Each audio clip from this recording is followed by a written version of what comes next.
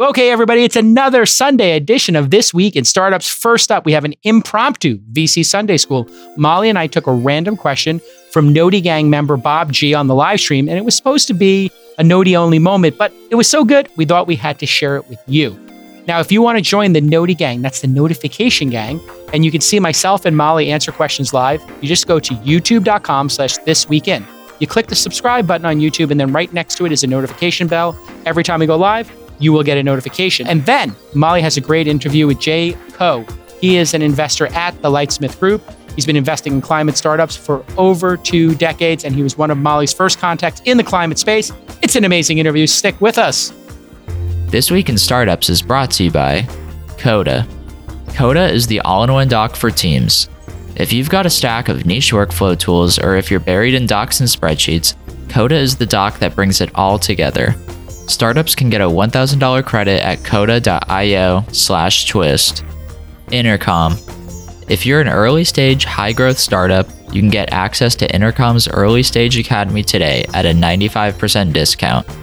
Join the program today at intercom.com/early-stage or email them at startups@intercom.io.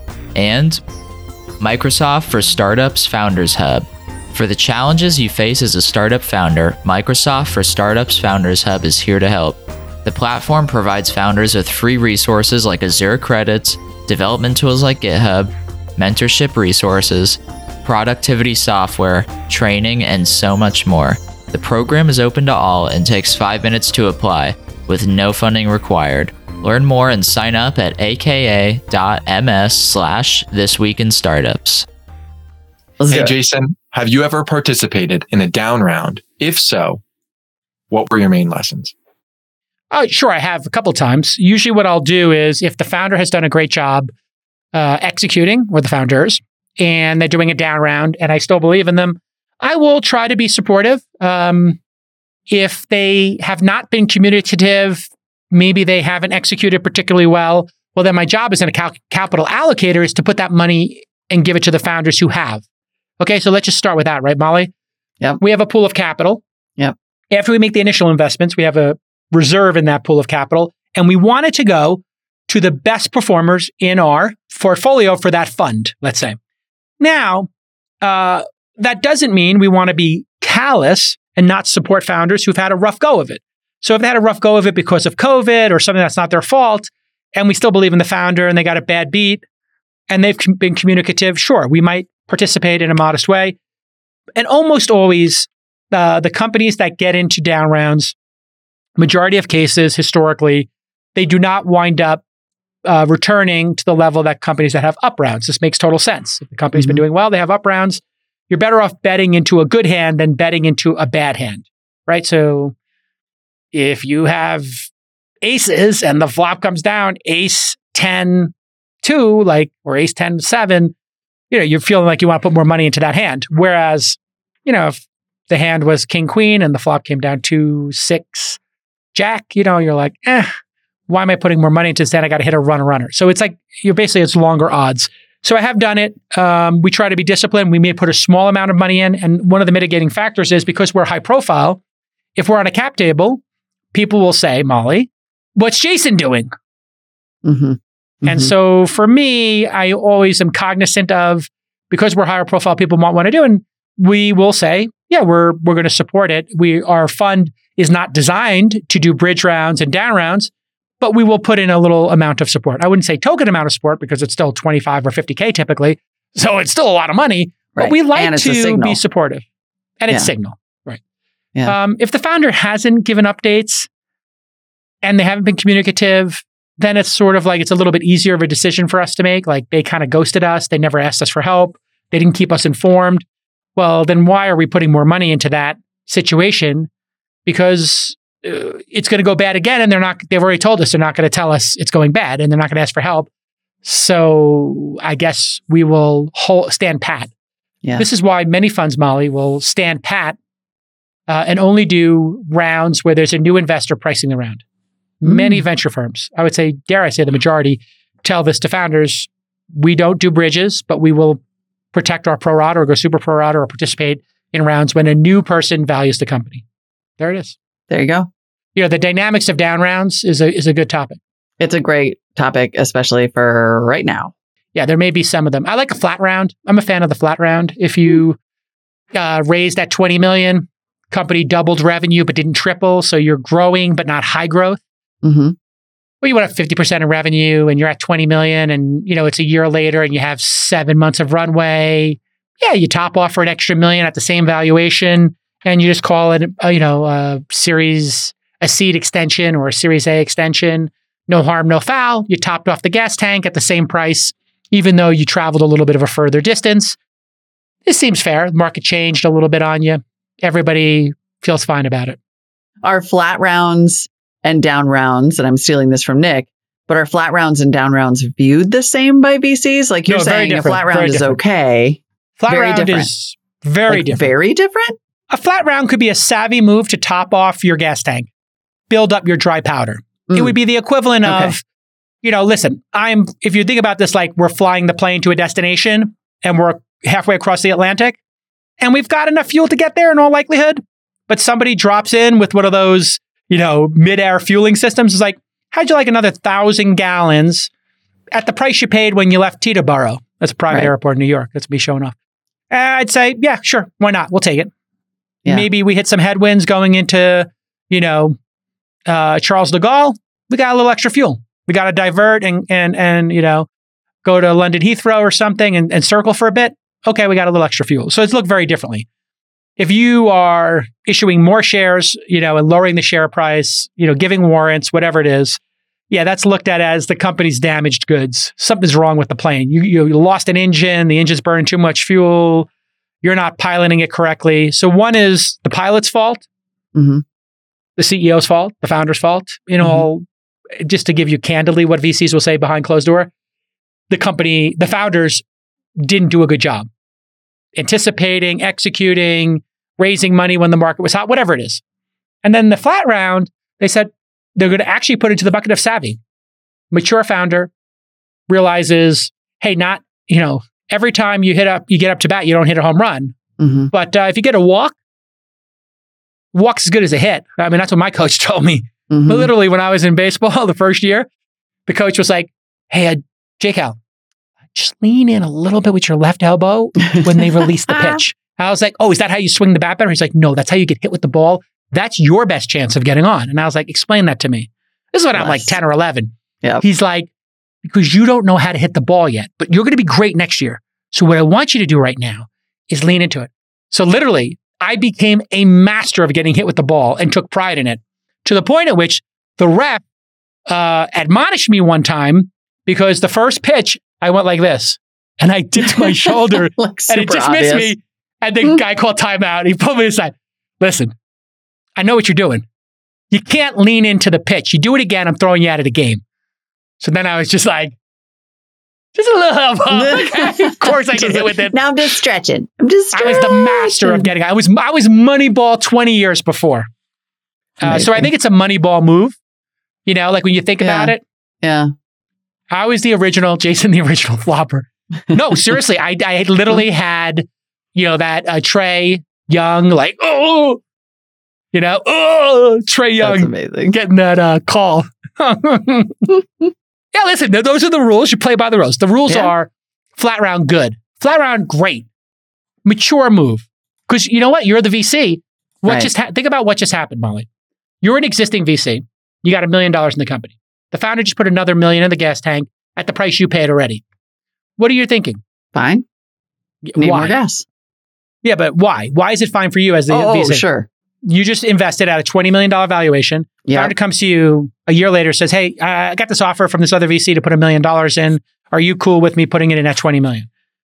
Things haven't been great. They've been good. They've been okay. Sometimes good, but it's obviously we're not great and we're not going to just get a Series A right now at 100 million post. What is your thinking in game theory? I mean, I suppose I think that what I'm hoping is that it's a historic storm, right, on your flight route that sort of upset you a little bit and that those conditions are not going to last forever. So it's better than the alternative. It's better than raising in a down round or closing down and I lose all my money. Now you got it. That last piece is where you got it. Yeah. Yeah. And so like, this sounds like a way for me to keep my money, especially if somebody else is putting in the $1 million and not me. Now I'm like, great. That's the real, okay. The company's doing okay, but not great. Yep. And somebody else is preserving my valuation from the last round and they're taking the risk. Yep. See, it took you a minute, but you were like working through, but you got there. It did take me a minute. I know. I was like, stall. It would be like, stall. I got it. You got it. If we're in a poker game, right? And like, I'm drawing to a flush and the other person's raising, and then somebody whispers in my ear, I'll call the $1,000 for you. And then if we win, I get a portion of the pot. You'd be like, okay, great. Yeah. I don't have to take the risk. I don't feel too strongly about this hand. I was going to fold. And you just paid my call for me. Great. Right. Let's keep going here. So you bailed me out, basically. Yeah. It's like you're getting bailed out by another group. So it's wonderful. So that's how you think about it. Okay. Welcome. Yeah. Okay. So there's an ad hoc Sunday school edition. We just saved 20 minutes of our schedule this week. Got that in the can. Oops. Efficiency is one of the main components in startup success. Everybody knows this. You got to be efficient. That's what Coda is all about. Coda is the all-in-one doc for teams. Your text and tables live together in the same document, and this helps any team collaborate more efficiently, especially remote ones. They've got thousands of templates to work with at Coda, or you can repurpose templates published by some of the best innovators out there for yourself. Coda works out of the box, and it's completely customizable, so you can create a wiki or a knowledge hub for your team. You can onboard new hires quickly and adapt fast to any major or minor changes in your business. Here's how we use it at This Week in Startups. My guy Presh made an upvoting system on Coda so that you, the audience of This Week in Startups, can ask questions and request topics to be covered on this very program. You can see this at thisweekinstartups.com/questions. And if you go there, you can submit a question or a topic, and our producers might include you in the show. You can vote things up and down. How amazing and awesome is that? Coda has an amazing program for startups I want to tell you about. They're here to optimize and support your docs, and they're going to give you $1,000 credit right now. Yeah, you heard that right. $1,000 credit at coda.io/twist, coda.io/twist. Okay, next up on This Week in Climate, this week, Molly sits down with Jay Koh, an investor from the Lightsmith Group. Jay was one of Molly's first contacts in the industry. It's an awesome interview. Stick with us. Jay Koh is co-founder and managing director of the Lightsmith Group. Thanks for coming on This Week in Climate Startups. Thanks so much, Molly. Great to be here. So tell us about the firm, because the Lightsmith Group, to my knowledge, is the first private investment firm that focuses on resilience and adaptation. Is that accurate? That's right. By a number of different analysts, they suggest that we're the first dedicated private equity or private investment firm focused on climate resilience or adaptation. So Lightsmith is focused both on reducing greenhouse gas emissions, which we track in our investments, but really dedicated to looking at the effects side of the climate change problem. So what happens when risk and impact gets more complex because of climate change? Talk to me about, this is actually, adaptation and resilience is how I came to this topic, as you well know, because you were one of I think my first sources at Marketplace when I started doing this reporting, because it sort of comes down to what I pithily titled How We Survive. It's, is grounded in the reality that there's change baked in and pain baked in and extreme events baked in, and that we have to sort of respond to that on lots of levels.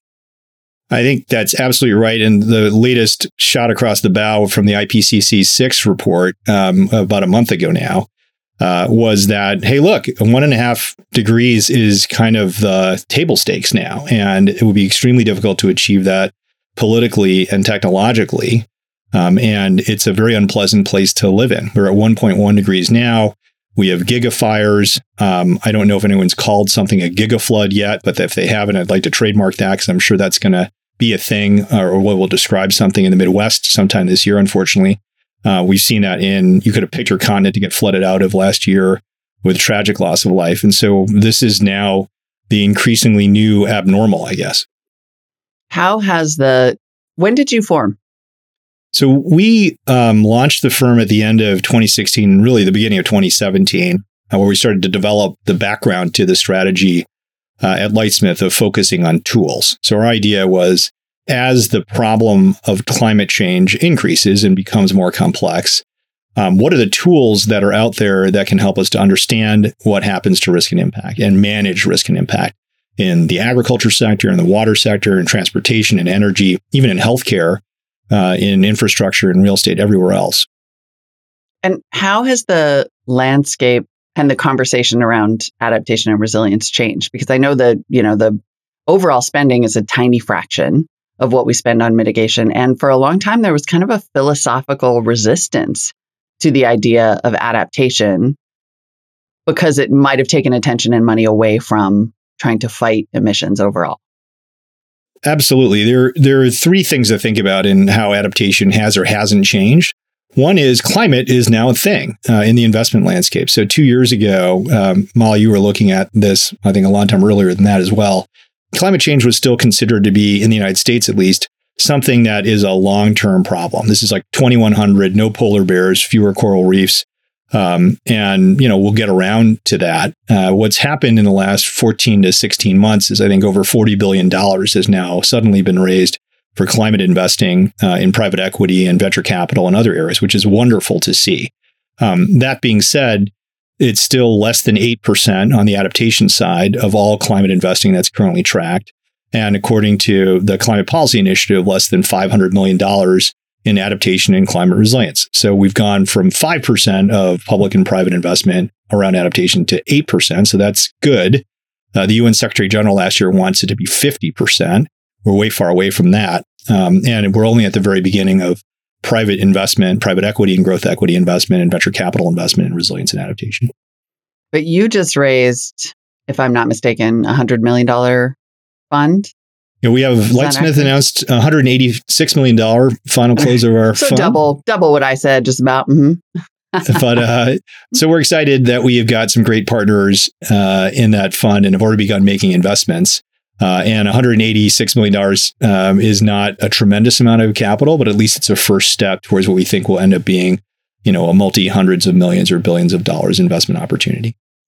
How are you focusing your investments now? I mean, you said you sort of initially started out in risk assessment and those tools. Has that approach changed at all? Is there more? I mean, as long as we've been talking, it's basically been like, kind of like it is now, actually, where I keep joking that there are 3 climate tech investors for every startup, but there seems to be sort of money chasing solutions. Are you finding more solutions? We are finding more solutions. And so our broad idea, which was to say, look, there's categories that we would call climate intelligence. Now, most of the companies that we talk to or have historically talked to at Lightsmith don't call what they do climate change anything. They're supply chain management companies or agricultural analytics companies or digital mapping companies or catastrophe risk modeling or weather modeling companies. But all of those types of technologies are already analyzing the risk and impact that now becomes a lot more complicated. And we originally mapped about 20 different areas of the economy that we thought would be relevant to how climate change will affect all of society and the economy, and are focused on these kind of 6 areas. So the other 2 are resilient food systems and water harvesting and water efficiency technologies. But the set of potential investment opportunity, unfortunately, just keeps growing. So one thing that we've been looking at most recently is air quality monitoring and environmental monitoring. 5 years ago, sea level rise and Hurricane Sandy were the giant kind of poster children of what would happen as climate change starts to occur. Mm-hmm. And you didn't think childhood asthma was a climate change thing. That it turns out if you light all of California on fire every year, or a half of Australia, or parts of Europe, or parts of South Africa, then you increase dramatically the amount of smoke particulate in the air. You enhance the impact of other environmental pollutants, particularly on disadvantaged populations. And older people, poorer people, children have a dramatically different experience of health. And I think health is going to be one of the most important impacts we're going to see. And healthcare diagnostics becomes a really interesting and important investment area for us. You might not realize it, but you've almost definitely used Intercom before. When you visit a website and that little chat bubble pops up to help you with any questions, that's Intercom. It's the best way to connect with your customers. Intercom's platform helps you engage and support your users through personalized chat-like experiences. Over 25,000 companies use it every single day, including dozens of mine. Why? Because they want to foster their relationship with customers. And those customers have great things to say. Here's a testimonial from Twitter, in fact.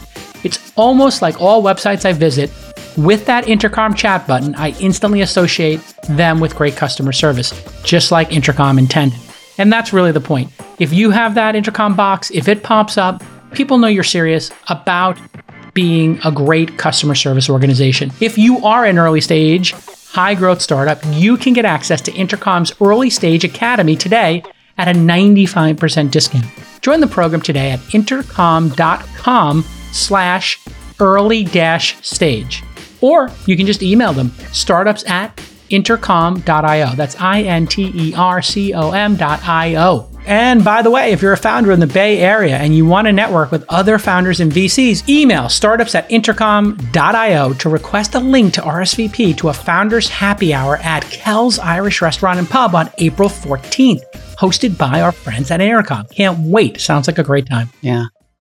Which area do you think is the most overlooked when it comes to, I mean, clearly, I think that connection between healthcare and climate has not been well understood. Are there other areas like that you think are sort of very overlooked, or that we're sort of just now starting to realize our climate stories? I think one of the areas you might not think of initially is supply chain management, right? So supply chain management, and what does that have to do with climate change? Well, if you, again, have giant fires in the Pacific Northwest, or you freeze all of Texas for 10 days, you can't deliver personal protective equipment on rush orders to deal with the early part of COVID, and you can't distribute vaccines when the economy's frozen. So technologies that can help us dynamically reroute shipments, manage logistics and transportation in an increasingly complicated environment are going to be very important ways that we actually adjust and continue to adapt to climate change. And then the other side of it, I think, Molly, as you and I have talked about before, climate change isn't just like risk forever. That's certainly the first point of contact, and dealing with the potential humanitarian impact is really important. But at Lightsmith, we think climate change also creates an enormous opportunity on the upside for the development of new technologies and new products or different types of services that really provide a better outcome that also help you adjust to and be resilient to the impact of climate change.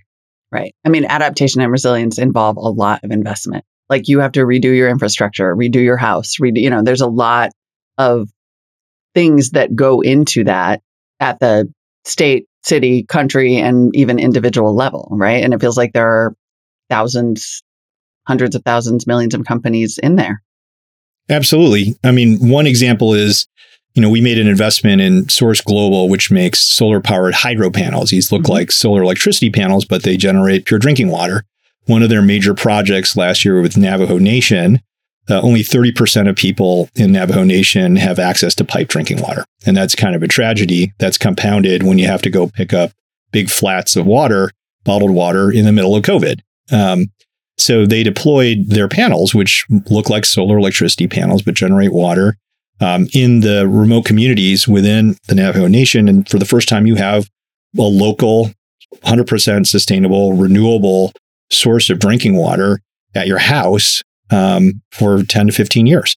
So that's a better outcome, right? It's not simply building resilience to increasing water stress and drought. It's giving you a distributed solution that's local, that's 100% sustainable. So there's upside there. It's not just, let's build the seawall another foot higher and hope that things will only be 5% as opposed to 20% worse. Right. It's like not literally, but metaphorically regenerative, which is a word I'm starting to hear a lot more in these conversations. I think that's a better word than better. That's the best thing we've come up with. Like, we think it's just better outcomes, right? But I think that's it's the like 4G, right? To extend my metaphor even further, we had the internet and it was great. When we got 4G, we got a mobile economy that had not previously existed before. And there's a possibility that if we can make ourselves more resilient, then we will have more energy to put into economic development of various types. But also, if we create better outcomes through those, products and services and developments, that then we end up with potentially a better society. Definitely. So if people are thinking about things like nature-based solutions, so instead of building a giant seawall, maybe we build a park that can deal with flooding. And all of a sudden you have a greener, healthier part of your city that also helps to protect you, and not just more cement and having to build more cement on top of more cement. Yeah. Another thing about you, so people who are not watching the video won't realize that you're wearing a tie right now, and that every time we talk, I have to think about my outfit because you're always very Natalie dressed, which is one of the reasons I think of you as sort of the anti-Silicon Valley. Another reason is that you are founder and chair of the Global Adaptation and Resilience Investment Working Group, which works directly with the UN, right? As an official partner of the UN Secretary General's A2R Climate Resilience Initiative. You're like the anti-Silicon Valley in many ways, not least of which is you are engaging with global governments. Tell me about this. So the Global Adaptation and Resilience Investment Working Group. It's a long name, by the way. Like everything I just said, I was like, I'm exhausted. Yes. So I pronounce it Gary because I'm a kid from Chicago. Other people pronounce it Gary. Gary sounds like a guy you met on St. Patrick's Day. That's better. That sounds better. I think it's friendlier. Yeah. But it's a working group that's now a 501c3 funded by the Kresge Foundation and State Street Global Advisors Foundation. And its real mission was to say, okay, let's take real investors like pension funds, asset management houses, like investment banks and regular normal investors and put them in a room with climate experts, with governments, with risk management experts, with credit rating agencies, and talk practically for the first time about what happens to the value of your investments when the physical impact and risk of climate change starts happening. And then what are the opportunities that are created to invest by the need for resilience to climate change? So it's met about 46 times in the last several years here, and produced a few investor guides, which are designed to be read in a taxi to answer the question of like, what do I think and why do I care about this problem? And what questions should I be asking about how I'm making investments, whether I'm an individual or whether I'm a large scale pension fund that's paying attention to how teachers can retire. That, by the way, that's the sign of a guy based in New York. It's designed to be read in a taxi. That's right. As opposed to Uber. Yeah. I'm sorry, a what now? But I do think I sort of want to dig into this conversation with you because I think, and this is not to say that, my colleagues in the Valley and in the San Francisco Bay Area are not talking about sustainable development goals and that they don't have some awareness of ESG reporting, but there is a different mentality, I think, when you're engaging with the UN and big investment partners. And when you're out here like, we're just going to invent a silver bullet and, it's going to be an X for X and we're going to make it all go. Yeah, I think, so I have to confess, I lived in the Marina, the silliest part of San Francisco for a number of years. Mm-hmm. And worked in the Transamerica building doing Generation 2.0 investing in wireless.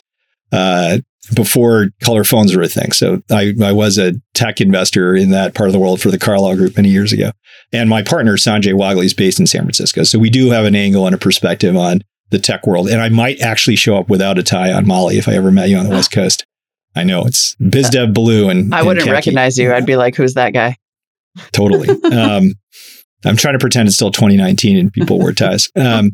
But I do think that both approaches are really important. So our approach at Lightsmith is to focus on growth stage companies. So companies that already have customers, already have technology and commercial products, because we don't think there's a lot of time left, right? So if you're already mapping wildfire risk and selling to utilities to help them manage their networks, we want to help you scale even faster. There's certainly a need for new technology that's even better to model wildfire or to model flooding or model parts of how food production is going to change going forward. But we're focused on the growth stage. Now, in that other area, in the early stage tech area, I think that there's, no part of the world more dynamic than Silicon Valley. And we're looking at companies actively there right now as well. One challenge that we think was a lesson of the climate 1.0 or clean tech 1.0 experience is how quickly you can take those technologies and get them adopted, particularly by utilities or by large-scale corporates or by government. And so, our strategy of looking at companies that already have that engagement and helping them scale is our preferred approach here. But we also think we can help companies with great technologies access and get their technology deployed more quickly. When you say a lesson of clean, do you mean that it took too long to get those technologies adopted or that they were adopted more quickly than you thought? I think it took way longer than people expected to sell into those markets. So you might have had an amazing technology in battery science. But to get yourself into the automotive supply chain back then took a lot longer. If you had, intelligent water metering or intelligent utility metering, those things delivered efficiencies back in the 90s and will continue to deliver efficiencies. But if you don't understand how utility procurement works, you have a very long road to travel. Right. And so finding folks, we've been focused at Lightsmith on platforms that have an understanding of how that works, and then helping them to partner with technology companies to help bring their technology to the people that need it as quickly as possible. By some estimates, over 90% of startups will go out of business in year one. That's why Microsoft created the Microsoft for Startups Founders Hub. The hub provides founders at any stage up to 6 figures in resources. Wait until you hear this ridiculous list of perks. You're going to get technology benefits like free access to GitHub's enterprise tier, up to $150,000 in Azure credits based on your stage and size, technical advice from experts at Azure and Microsoft Cloud, one-to-one mentorship from their mentor network, exclusive benefits and discounts from companies like OpenAI, and the best part, there are no fundraising requirements. Unlike others in the industry, the Microsoft for Startups Founders Hub doesn't require startups to be investor-backed or third-party validated to sign up and access the benefits. Nope, it's truly open to any founder. And it's not about who you know. Any founder at any stage can get up to 6 figures of value by signing up at aka.ms/thisweekinstartups. Once again, aka.ms/thisweekinstartups to get 6 figures in benefits right now. Yeah, what are the parts? I mean, now I think there's a growing conversation about what are the parts. All over again, there's a growing conversation in this space about what venture is good at and what it isn't, but at least with some learnings behind us, like, are there areas that venture should just steer clear of when it comes to climate because we just can't be impactful fast enough, or what should we not waste our time on in search of the most impact? I think the cautionary tale piece of it from the Cleantech 1.0 experience is a lot around being thoughtful around capital expenditure, right? So if you have software, which is awesome and scalable, write once and then copy many, many times, then that's a great approach that can be deployed quickly, and innovation can happen very quickly in that area. If you have a novel manufacturing process that requires, $100 million to deploy the first factory and prove that it works, then it's a very different scale of investment that you're talking about. Now, that being said, the venture and growth landscape has also changed, where there are much larger players that are out there now that are willing to invest in larger check sizes to scale those technologies. And we've seen the kind of, third reel of the SPAC film come and go, where people were really excited about bringing those companies quickly to the public market. I don't know how that movie will end this time around, or what the next Netflix season is going to look like in SPAC world.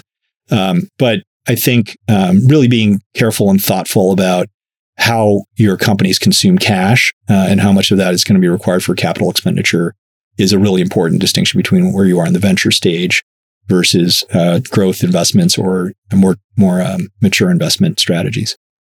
Is there some truth, though, or some pain in the idea that if we all fund a bunch of SaaS dashboards, that maybe we're not going to contribute that much meaningfully?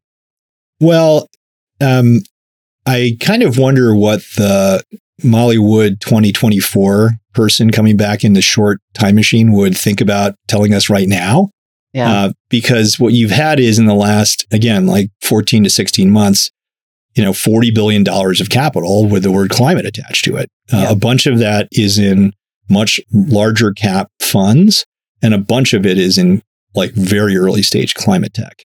So when all of those climate tech funded startups get to the next round in about 2 or 3 years, who funds them at that point is a really interesting question. What the world looks like from a competitive standpoint, from an investment standpoint, is also a really interesting question. So we are growth investors at Lightsmith. We're looking at companies between 5 and 100 million of revenue. It's a pretty broad range.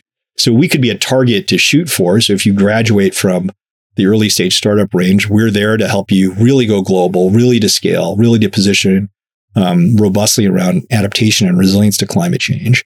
And so we're one of the players that is, eagerly mapping and looking to new technology companies and investors so that we can track their progress and be the people that can be helping them scale at that point. But I don't know if we're in the same range of capital company as very early stage climate tech or very late stage renewable energy type investing. So I think that part of the landscape will be created. We're happy that other people will hopefully join us in that part of the investment pathway. Mm-hmm. But I think you could see a tremendous number of the same kinds of early stage climate investments all come to the next stage of financing all at the same time. And the question is how many people will be able to have follow-on investment at that point. Right. So are you saying there aren't that many of you? There aren't that many firms at that growth stage right now? I don't think we've seen as many as you've seen launch in the earlier climate tech state and the much larger cap buyout style climate investment oriented funds show up. So I think there is at this point still this area of growth equity that hasn't been as heavily competed. And then again, that's in broader climate, which has always been focused on what we would call mitigation or reducing greenhouse gas emissions, really important, and not in our area, which is adaptation to climate change or resilience to climate change, right? The effects of climate change side of things. Why aren't there, do you think? Why is there this sort of mid-stage gap in that level of funding? I think there's probably two reasons. One is there has been this idea that climate is a totally new thing, right? Like climate risk is like aliens landing on the Earth risk. It's risk that we've never seen before. It's going to be totally different. And I'm glad that people are calling this basket of risks climate change risks and saying it squarely, because it's really important to mobilize everyone around this on the investment side and on society side. That being said, our view is climate change risk isn't aliens landing on the Earth risk. It's existing risk. It's existing sets of situations and challenges and problems that are now going to become a lot more complicated. So if you thought that climate change was a totally new thing, then you would say, okay, we need brand new technology to start to deal with it. If you thought climate change affects all kinds of existing things, then you might take, as we've said before, more of a MacGyver approach, like what's out there that we can use right now to help us begin to solve the problem right now.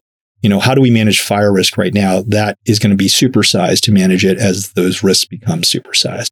But we don't have to start for the first time to think, oh, geez, have we ever thought about wildfire before? Have we ever thought about flooding before? Have we ever thought about drought affecting agriculture before?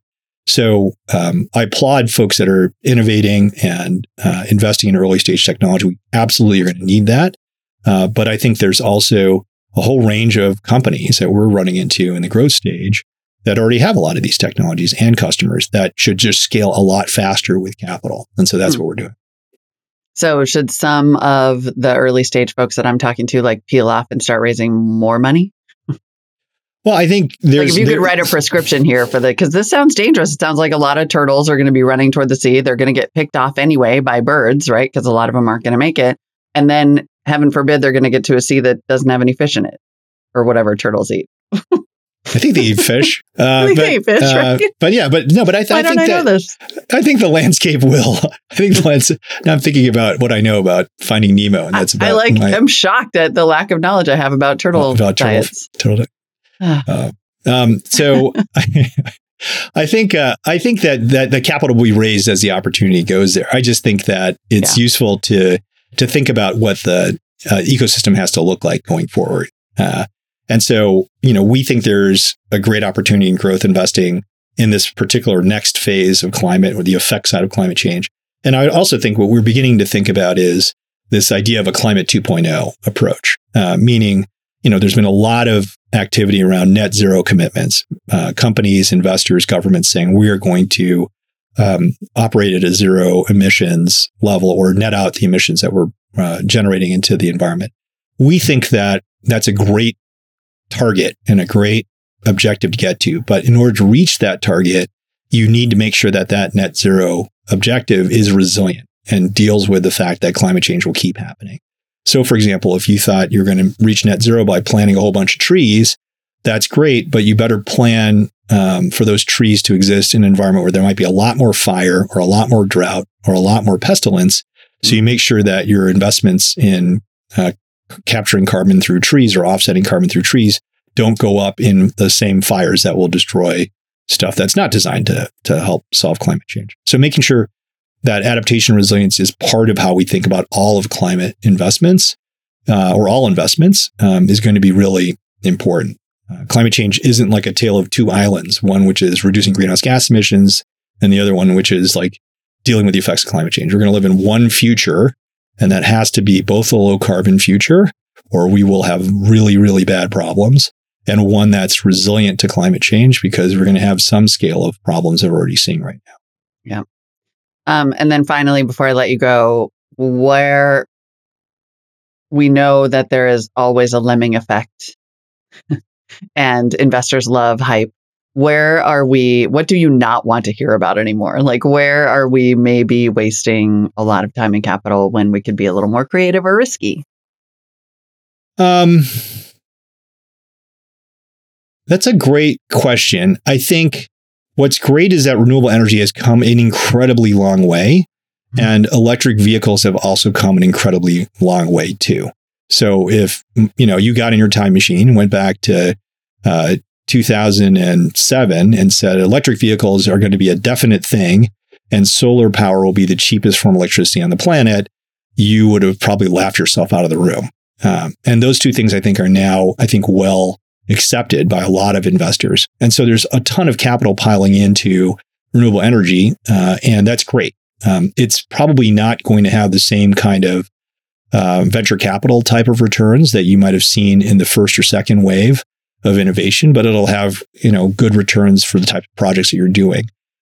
So I think it's great that we're deploying that kind of capital. I think if you're looking for extra normal returns, they could be generated in areas like adapting to or building resilience to climate change, just because we're going to have enormous need there. And there's still only 8% of anybody thinking about it and less than $500 million of capital focused on it. So with Lightsmith's $186 million, we're beginning that. And we hope a lot of other people will begin to think about that too. That also being said, I think you can't stop innovation, right? So we're going to need all kinds of different types of technologies. I would hope that people would begin to look at some of the other effects and the other impacts and considerations around climate change. I think, for example, human health will be dramatically affected by climate change, and planning for that and thinking about it is going to be a pathway to a much better future for ourselves and our kids. And I don't think that's been as focused on as could be. And I think you'll see hopefully more capital going that direction. Yeah. Awesome. Where can people, what's your check size and where can people find you?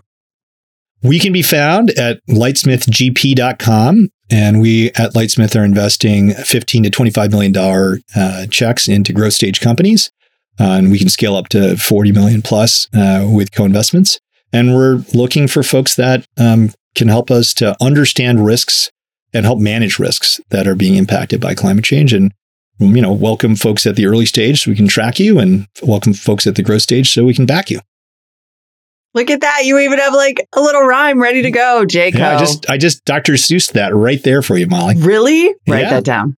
Luckily, we recorded it, so you can excellent. Come back and write it down later. Jay Koh, thanks so much for the time. It's great to talk to you. Thanks so much, Molly. Appreciate it.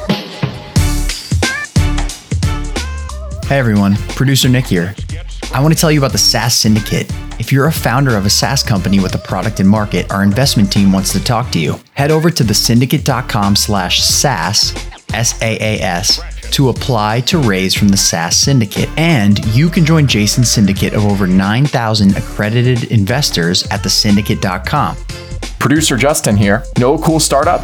Check out openscouting.com, where anyone can refer a startup to our investment team here at launch, even if you don't know the founder. If you're the first to flag a company for us and we decide to invest, you'll get $5K in cash or 10% of our carry. Hey everybody, producer Rachel here. Are you an early stage startup that has product and market, some traction, and are looking to raise at least $500,000? Apply today to Remote Demo Day for your chance to pitch to over 9,000 investors in Jason's syndicate. Submit your application at remotedemoday.com. Our next event is on April 27th. And if you want to learn how to invest in startups from the world's greatest angel investor, and no, we're not talking about Chris Sacca, then head to angel.university to apply. The 4-hour workshop costs $300 and all proceeds are donated to charity. To date, we've donated over $175,000 to various charities, and you can see the full list at angel.university/charity.